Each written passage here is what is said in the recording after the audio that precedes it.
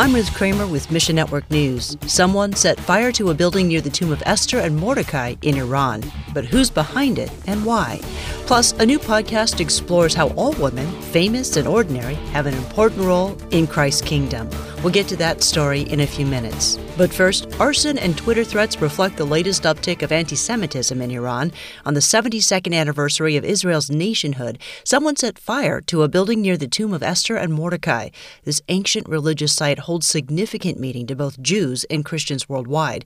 There's no proof yet to show who's behind the attack, but David Curry of Open Doors USA tells us it's not entirely clear who's the villain in this, except to say that the Iranian government so devalues Christian faith that they seem to either be looking the other way or be behind it. I'm not exactly sure, and I don't know that anybody is. Since then, a number of anti-Semitic tweets have been posted using the hashtag COVID-1948, along with calls for a free Palestine. Last week, U.S. Secretary of State Mike Pompeo condemned an Iranian foreign minister's tweet promoting genocide, and the Iranian parliament passed a new anti-Israel bill. Iran has tried to maintain some kind of grandfather policy towards religious sites, historical sites.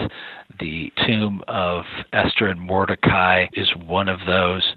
Yet now we have these attacks and the discussion around whether or not they're going to make it into some sort of government epicenter. Join us in asking God to strengthen believers in Iran. Next, since 2004, Arab Baptist Theological Seminary in Lebanon has hosted the Middle East Consultation, an event in which people from around the world gather to talk about issues facing the church.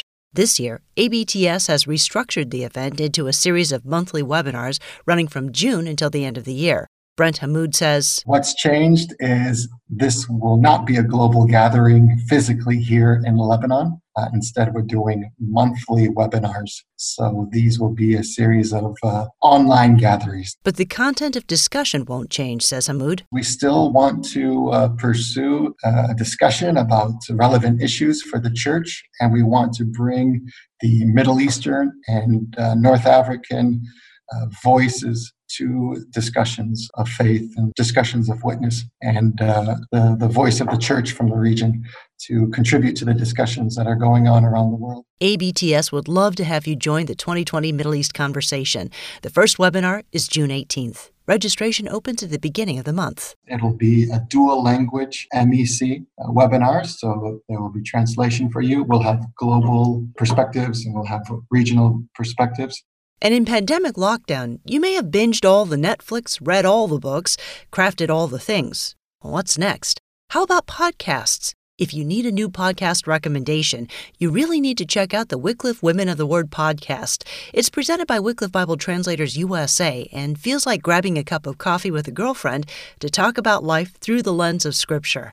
They talk with women from all walks of life, from moms next door and missionaries to well-known authors and singer-songwriters. Beth Matheson, one of the hosts for Wycliffe Women of the Word, says, we tend to categorize people in our heads where we're like, oh, you're in full-time ministry, you're famous, I'm just a typical, woman living my life. And the reality of it is our contexts may be different, but the content of our souls is the same.